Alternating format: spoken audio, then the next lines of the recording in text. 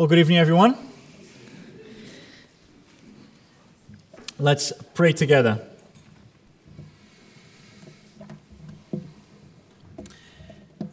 Dear Heavenly Father, these are difficult, powerful, life-changing words that we read, that we have just read. Words that find their meaning in your very character, that we can only understand really and truly for ourselves if your Spirit opens our eyes.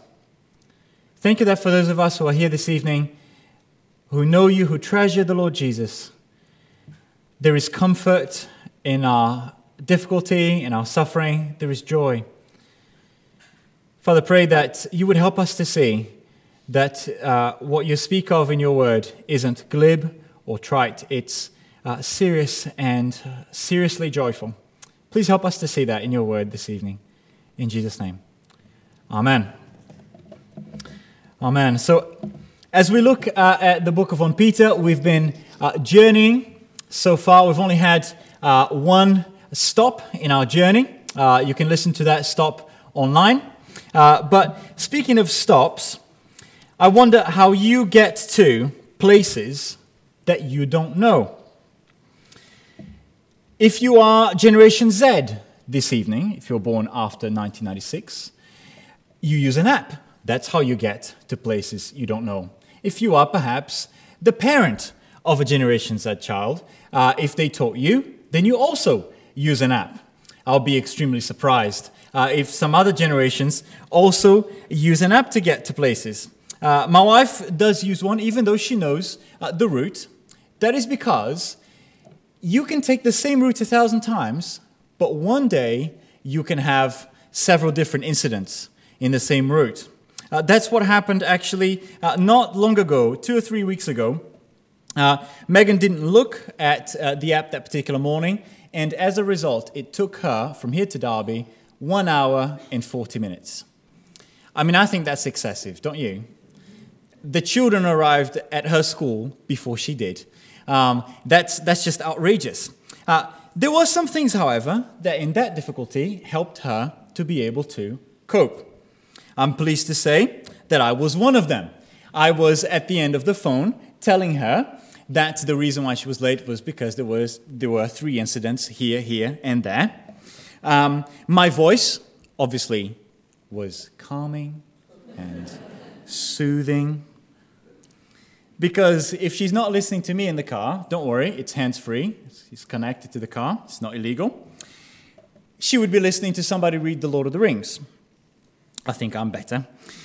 But in that situation, what prevented her road rage from being unleashed, as mine often is, was the fact that she had a bigger perspective in that moment.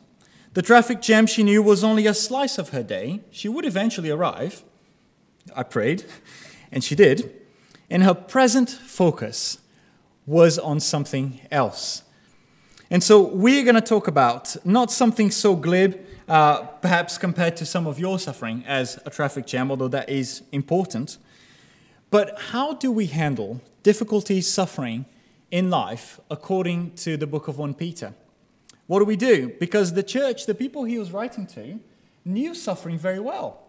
So how do you encourage a group of people who know suffering very well? Do you remember that last time we talked about how God's people are exiles, living away from their home?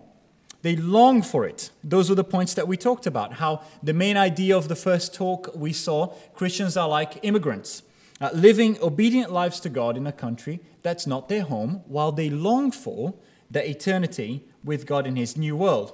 And this evening, if you're taking notes, God's people have a glorious future. We're going to see that in verses 3 to 9. And another theme as well, God's people have a glorious joy. So a glorious future. I think you'll agree with me that there's at least one thing about all of our lives that make us burst out in praise, like Peter does in verse 3. For me, although it might not look like it, if you know me well, you know it's food. Apart from Jesus, obviously. But just this morning, I found myself explaining to our young people The memory that we had of a food experience that just brought a smile to my face, even as I was explaining that it took 3 hours to eat a 9-course meal. And it was delightful. Just as you laugh now, we were laughing, enjoying ourselves. Oh, that pig's cheek was succulent and yet delicious, going with that onion puree right next to it, artistically put on a plate. There are memories and things that we look back on, then they have to bring a smile to our faces. Peter here is excited as he reminds himself of not just a memory of something that happened, but memory of something that God has done and continues to sustain him in, his salvation. He shouts out in praise at the beginning of verse 3 because he's thinking about who God is, what he's done for us. We hardly do any justice, do we? With, can you see it again in your passage, verse 3? An exclamation mark. And John read that beautifully. We hardly do any justice, but it all begins with God's great mercy. What do I mean by that? In the book of 1 Peter, who were these Christians? How were they described? Look at verse 13. They were, before they met the Lord Jesus and treasured him, unholy, living according to their evil desires. In verse 18, they were living empty lives, because any life lived without the joy of knowing God ultimately is empty. Chapter 2, verse 10, before they believed in Jesus, they were not God's people, not God's children, because no one is born a child of God until they believe, do they become it. In chapter 4, look at verses 3 to 5. Just glance over those very strong words that describe their lifestyle before they became Christians. Debauchery, indulging in their sexual desires, lust, orgies, carousing, and detestable idolatry. Other things were taking God's place in their lives. And then in verse 5, Peter says, what did you deserve, you Christians who now treasure the Lord Jesus? What did you deserve? But they will give an account to him who is ready to judge the living and the dead. They deserved God's judgment. Instead, you look back at chapter 1, verse 2, what do they get instead of what they deserve judgment? To be chosen, to be foreknown by God, to be sanctified, set apart as his family, to be given grace and peace abundantly. And if you are a Christian, and these things are true of you this evening, you rejoice in these things. If we don't understand that, it's hard to understand why Peter begins with praise. Because he talks about this new birth. And when you were born, the first time around, that is if you're a Christian, you inherited lots of different traits from your parents. The color of your eyes, the color of your hair. But you were also born inheriting some damaging traits, perhaps. Some people say we might be prone to obesity or alcoholism. But you're also born into an identity. You might have been born British or Brazilian or an Hollander, which is a great family name, or a Watkins or a Craig or a Carter. You might have been born into a working class identity type background or middle class or whatever. But for those who have believed in Jesus and treasure him, there's a new birth that now identifies them as child of God. And with this new birth comes, as I said, a glorious future. With this new birth comes a living hope. And if you've been a Christian for some time, you know that when the Bible uses the word hope, authors in the Bible don't mean, well, I hope that my wife doesn't mind the mess I left in the kitchen. That's not the sort of hope that we're talking about. That is a useless hope, as I have come to experience. The hope of the Christian is certain, it's sure. It's as certain as the foundation that it stands on. What is that foundation? Verse 3. What is it? Jesus' resurrection. If that happened, everything Jesus said is true, was true, and is true. This isn't just hope, it's living hope, as alive as Jesus is alive, to make sure it happens. That's why the resurrection is what the Christian faith stands or falls on. If you have questions about that, because it's outside of the purview of the talk, come and chat to us. We'd love to chat to you about that. But it would be no good having a glorious future on paper if we didn't have a solid foundation. And so when we say that the foundation is the resurrection of Jesus, it means to me as a Christian, death isn't the last page in my existence. I look forward to, as Jesus did, rising from the dead and spending eternity with God. But I've also said that with this new birth, as you see in the passage, comes not only a living hope, but an inheritance. In verse 4, he talks about this amazing inheritance, which is a bit of a touchy thing, don't you think, to talk about, inheritance. I have in-laws, and if you know me, I can be awkward at times. But in a conversation with my in-laws, I have been known to say casually, "Hey, you guys, have I made it into the will? Because I just want to manage my expectations. I just need to know, okay? You have a beautiful home, and I know you're not planning on selling it. Don't worry, we are still friends, very good friends, good family. They're Christians, they love Jesus, they forgive, okay? But it's all very well having an inheritance, but it's no good if you can't get to it, if it gets spent, if you die before it. Who's to say, as I said, that you're even in the will?" But verses 4 and 5, we find something more wonderful and secure than a bag of money, than real estate, because those things run out. This inheritance will never perish, will never spoil, it will never fade, basically can't be destroyed, can't be taken away. But what is it? If you've been following your Bible history since the beginning of the Bible, the book of Genesis, you know that God had promised to Abraham, the great patriarch of the faith, in chapter 17 of Genesis, that he would give him as an everlasting possession the land of Canaan. By the time we move from Genesis to Joshua a little bit later, chapter 11, verse 23, we read this.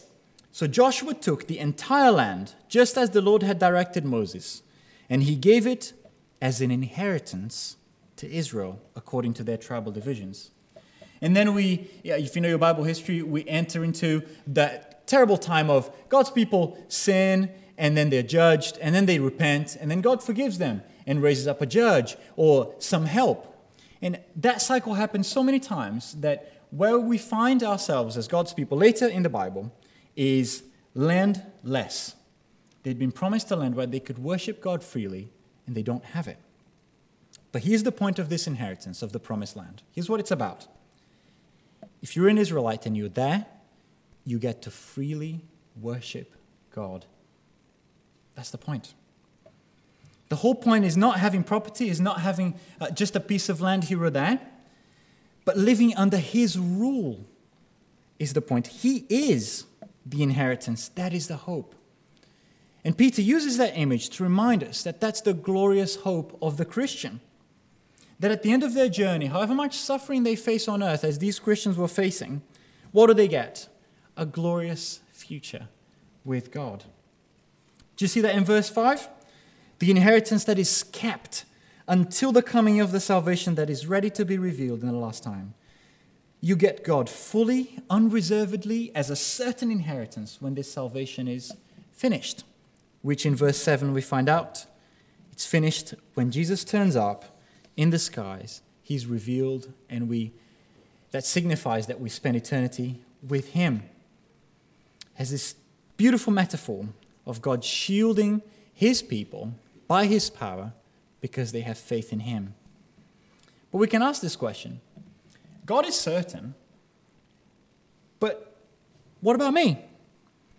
But Peter says, because of your faith in him, because of your trust in him, if you are a Christian, he will shield you until the day Jesus returns. Shield you from what? That's where a group of false teachers that we know as prosperity teachers, this is one of the many things that they get so massively wrong. Because is God promising to shield his children from suffering and pain? No. Because in our next point, we're going to see that God uses suffering to refine his children's faith and trust in him. What does he protect then? He seems to protect their faith, their trust in him throughout that season of trials until they receive the great prize, which is God, for all eternity. So basically, Christians look forward to a glorious future with God. It's certain, as the resurrection of Jesus was certain. It's a living hope as alive as Jesus is. He is our inheritance, and he will protect our faith until we get there. I wonder, how does something like that, a glorious future to look forward to, how does that change your present, your right now? Can we say with Peter that perhaps when we get there, our worst moments, our greatest difficulties, will by then seem like fading memories in comparison with our eternal future with God? Maybe that is something that you and I need to hear tonight. That as we look forward to that future, God gives us little tokens right now that he will fulfill that promise. That the sufferings that we face now are not the end. But I said that we're excited about this glorious future, but mainly because we get to enjoy some of him right now. That's what that glorious joy is about. So a glorious future, a glorious joy. Because the thing is, for many of us here this evening, this concept of future joy is very hard, isn't it? Particularly if you're my generation or younger than me. Has anybody here ever heard the term delayed gratification? Delayed gratification? Anyone? Some of you. Basically, that means having to wait for stuff that is good, but you don't want to wait. Okay? I struggle with that. So you delay that pleasure, that good. If I want to play a game, I know that online I can buy it, I download it right now. Okay? The sky's the limit, or my internet connection is the limit. If I want to buy music, I download it to my phone, my laptop, straight away. If I want to contact someone, I want them to respond immediately. And if they read my text and they don't reply, I know because my phone tells me. I'm impatient. I want it right now. That is some of you, actually, by the way. You can ask Andy about that later on. If I have some free time and I want to relax, back when I was young, if you want to watch something, you watch one episode, it's coming out Monday, and then you torch it throughout the week, waiting for it to come out next Monday. Not now. Not if you have a subscription service. You can watch the whole thing overnight. Okay? Some of you thinking, perish the thought. But there we are. Pray for me. Why am I telling you this? Because if all we talk about is future, future, future, and we forget that there is a glorious joy in our relationship with God now, the future won't make sense. Because the future with God only makes sense because we know if you are a Christian, you get to enjoy God's presence, you get to enjoy his love now. And it's a little sample, a little taste, a little token that makes you look forward to that time with him forever. You enjoy him now, you'll enjoy him forever. And he says in verse 6, doesn't he? In light of all of this, you greatly rejoice. In light of all the certainty of this living hope, all the certainty of this inheritance that is being with God when Jesus appears, because you've understood your faith, that's the start of your joy when you think about it. It isn't based on just our circumstances. So that he can say to these Christians that even in their suffering, they can know this joy. So not just based on their circumstances, because it's all about their perspective in their circumstances, isn't it? I work from the office most of the week, but because I live about 90 steps that way, sometimes I'll go and have lunch at home, and I'll just turn the TV on quickly while I have lunch, and I'm astounded by the number of programs about buying an antique and then reselling it. I am really sorry if you love those programs, but they seem as beyond me. But what is interesting about those things that are being sold is that I look at them and I go, who in their right mind would want to buy this garbage? And I think one of those in one of those episodes, someone purchases a 10-pound Chinese-looking vase. Okay? It is a little bit nice looking, I would say. I would have it. I would buy it for my wife as a present, perhaps. £10 as well. That's not bad, is it? But to all appearances, a regular-looking vase. Until this chap puts it on eBay, and it's going, when he next looks, for about £10,000. And he goes, just wait a minute. I'm going to take it off eBay. Takes it off eBay. Hires some experts, and they find out that it's a 220-year-old King Dynasty relic that is worth, in the end, 61,000. A tenner. He bought for a tenner. I need to be buying these things. £61,000. What is the difference between a rubbish car boot sale vase and that vase? To my eyes, there is no difference. But what changes is the eyes that look upon it. Looking at suffering in life, as I was just saying, someone may experience the same circumstances in life and completely flounder and drown. And someone, like some of the Bible characters we see, in their grief, which is okay to grieve, in their tears, which is okay to cry, they feel they can cry out to God and know the joy that even in their grief is present because He is walking hand in hand with them in their suffering. That is better than happiness. That is what what Peter calls, a glorious joy. I think what I find difficult sometimes about this is, even though in our faith it is difficult sometimes to go through suffering and difficult times, goodness me, if I did not have it, if I did not know Jesus, I don't know how I would have got through some of the things that happened to me. I don't know how some of you would have gotten through the things that you have told me God helped you through. Imagine you're an atheist. If I asked you, why am I suffering? What would you say? Well, somebody like Richard Dawkins, who is a famous atheist, would say, this is a fact of evolutionary biology. It's what happens in the animal kingdom. It's a fact of life. When animals suffer, lose their young, get sick, they just get on with it. That's all there is to it. Get over it as best as you can. There's no reason for it, no rhyme in it, and nothing after it. Isn't that hopeless? Pretty hopeless. And it goes against the grain of our experience of the world. That's because we were made to believe as Peter believes, that God has more for us. Let's talk about 3 things about suffering that, against all expectations, in this passage, allow Christians to experience joy despite their suffering. But before I say anything, can I just acknowledge, in front of you, I have no authority to talk about suffering. I'm a 29-year-old inexperienced assistant pastor. I have no idea what it's like to suffer some of the things you've suffered through. Just last month, Megan and I went to visit friends of ours. I mentioned actually this family to you, not by name, but when we did the first talk, because I said probably in the next few weeks she will pass away.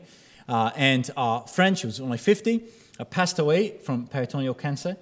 And we are spending time there with the family, spending the new year with them. And I'm thinking, of my own experience, I can't say anything to these people. But if I, humbled by this, can point them to the eternal, trustworthy Word of God, isn't that so much more reliable than just my opinion? So whatever I say, see it coming from God's Word, not from an inexperienced 29-year-old. But Peter says that there are 3 things that are really interesting about suffering here. Number 1, that it's temporary. The suffering that we face, if you are a Christian, isn't going to last forever. Look at verse 6. How does he say it? A little while. A little while. Often knowing how long something is going to take helps us get through it. I know that for some of you, that was your experience last Christmas, hanging out with people you didn't want to spend time with. Maybe you were thinking about some cousins that were just really annoying, and you were reminding yourself, cousins, aunts, uncles, brothers, sisters, and you were thinking, it's just 2 days. We're going to be home in no time. I'm going to be on my own again. Knowing something doesn't last very long helps us get through it. When you grow, you kind of resign yourself to the fact that even though you have colleagues in your workplace that are just really rub you up the wrong way, what is the most common thought that I see on social media? Friday is coming. Whatever the week has for me, Friday is coming.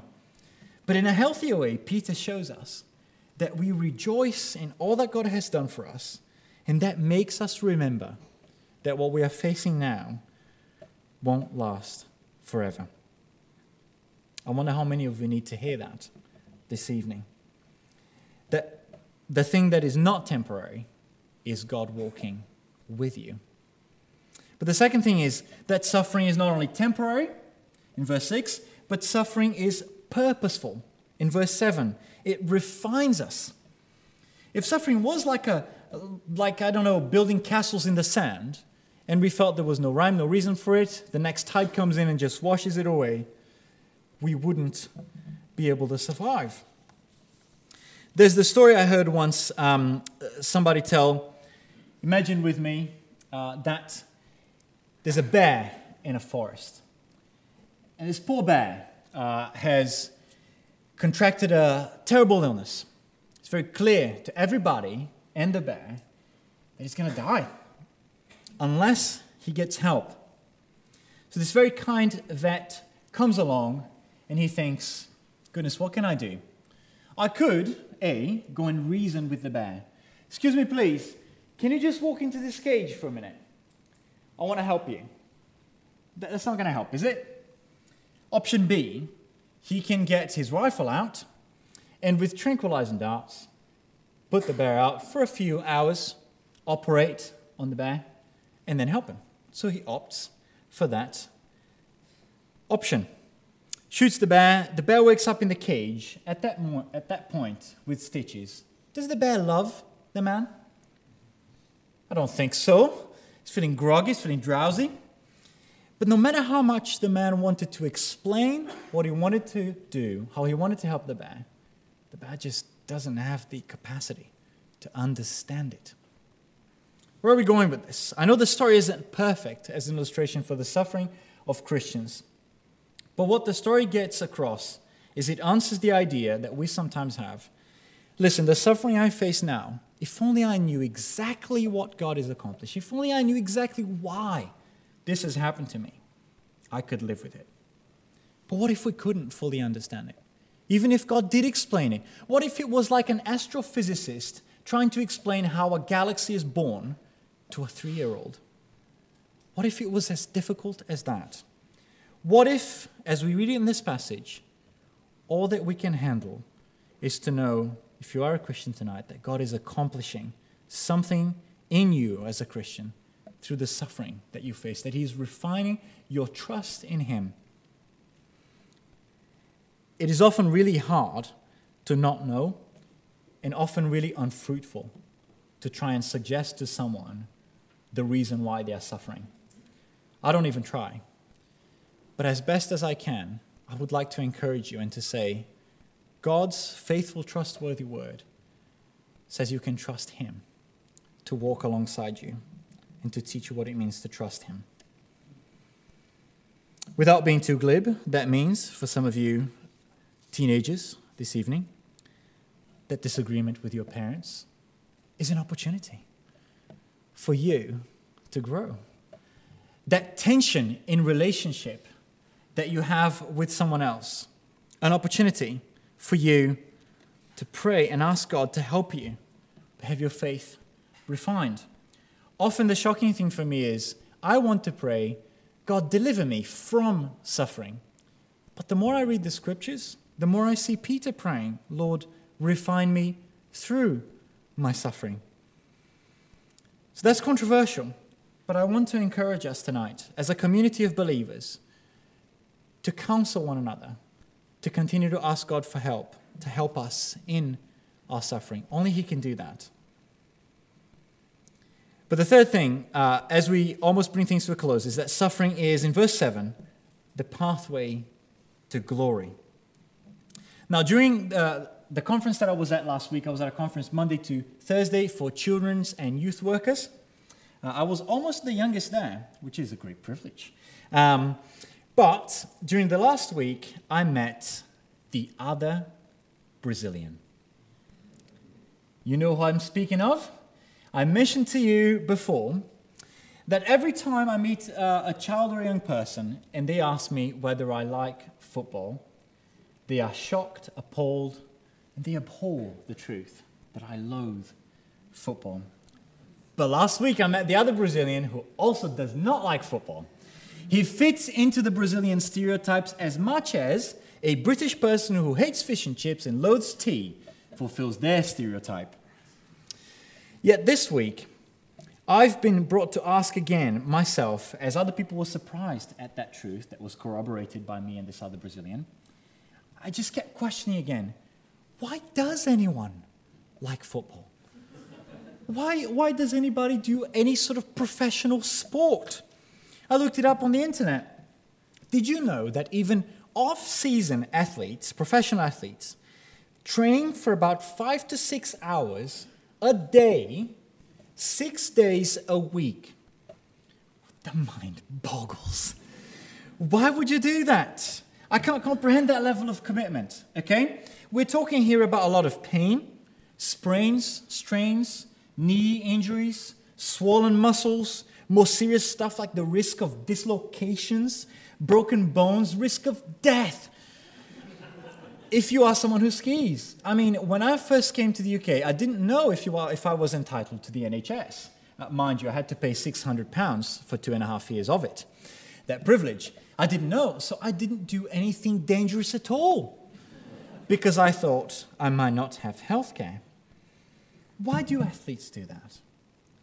Isn't it because of the very possibility of winning, the glory of applause?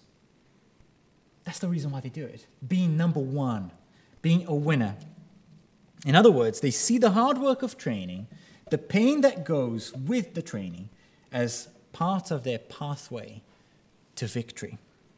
And in verse 7, Peter takes us to that same place. The faith that is produced by this temporary, purposeful suffering will have its end result of bringing you glory as a runner who finished his race, and bringing Jesus glory because he was the one who was sustaining you all along if you are a Christian. So it's true that we face pain and difficulty, but what do we do with it? We remind ourselves that in the Christian life we run a race that's going to end with glory, praise, and honor for the God that we love. What other reason would there be for some of our young people here this evening?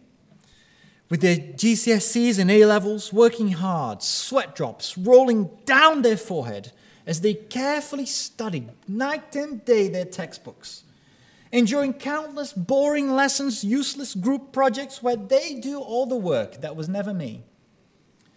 Why? Because of the goal. Results that allow you to go to university will be followed by a secure job. But that's uncertain, isn't it? You can't know that that's going to happen. Yet, as a follower of Jesus, each day, verse 8, is a day that reminds you, if you are a Christian, you know him, even though you haven't seen him. Every day that you know him, every day that you spend time with him is a day where you're looking forward to and being reminded that that glorious joy is certain, now and forever. That joy is indescribable. It's inexpressible. It's hard to teach it.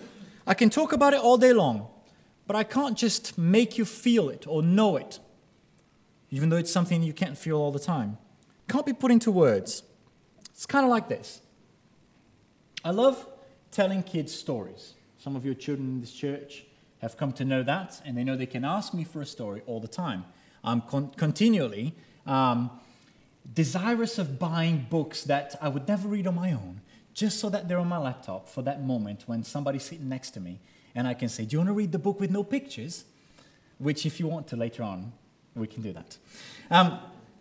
But while I was waiting for my lift last week to this conference in a friend of mine's house, I was there at 7 a.m. He's a godly man. because I needed to go with Megan to her work to get a lift. And his little boy was just talking to me. He's 5. Little Noah is 5. And he was showing me his Sleeping Beauty Blu-ray DVD. And he's only 5. He said to me, if you have a closer look, Tiago, you will see that these little blobs are fairies. I'm like, if you have a closer look. He's 5. Amazing vocabulary he has. When I read the book with no pictures, which is full of nonsense words, he could just read the words without having seen them before. Amazing kid, right? This kid, who is really articulate as a 5-year-old, sometimes gets so excited, so thrilled, that he can't speak. Have you experienced this? Can't speak. So he wants to tell me something, and he'll start and stop a sentence several times before he actually is able to say it. So you say, Tiago, I want, Tiago, I just want, and I'm thinking, do I help him? Or do I have mercy? But he's so thrilled, the words cannot come out of his mouth fast enough. His joy is inexpressible. It can't be put into words. I know it's not quite what Peter is talking about, because our joy in Christ is even more wonderful. As I said, I can talk to you if you're not yet a Christian tonight. These will seem like empty words until you experience God's love, his forgiveness, his mercy that makes Peter praise him in your own life. There's no explanation for it. So ask him, if you are a Christian, to remind you of this joy. Pray together, pray alone. Ask an elder, ask us to pray with you. If you have questions, come and talk to us. We love God's word, because God's people have a glorious future. He's their living hope. He's their inheritance. God's people have a glorious joy. This joy that knows suffering is temporary, suffering is purposeful, is the pathway to glory. Let me pray now that God would help us savor these truths for ourselves. Just a moment of quiet for you to think about that, and I'll pray.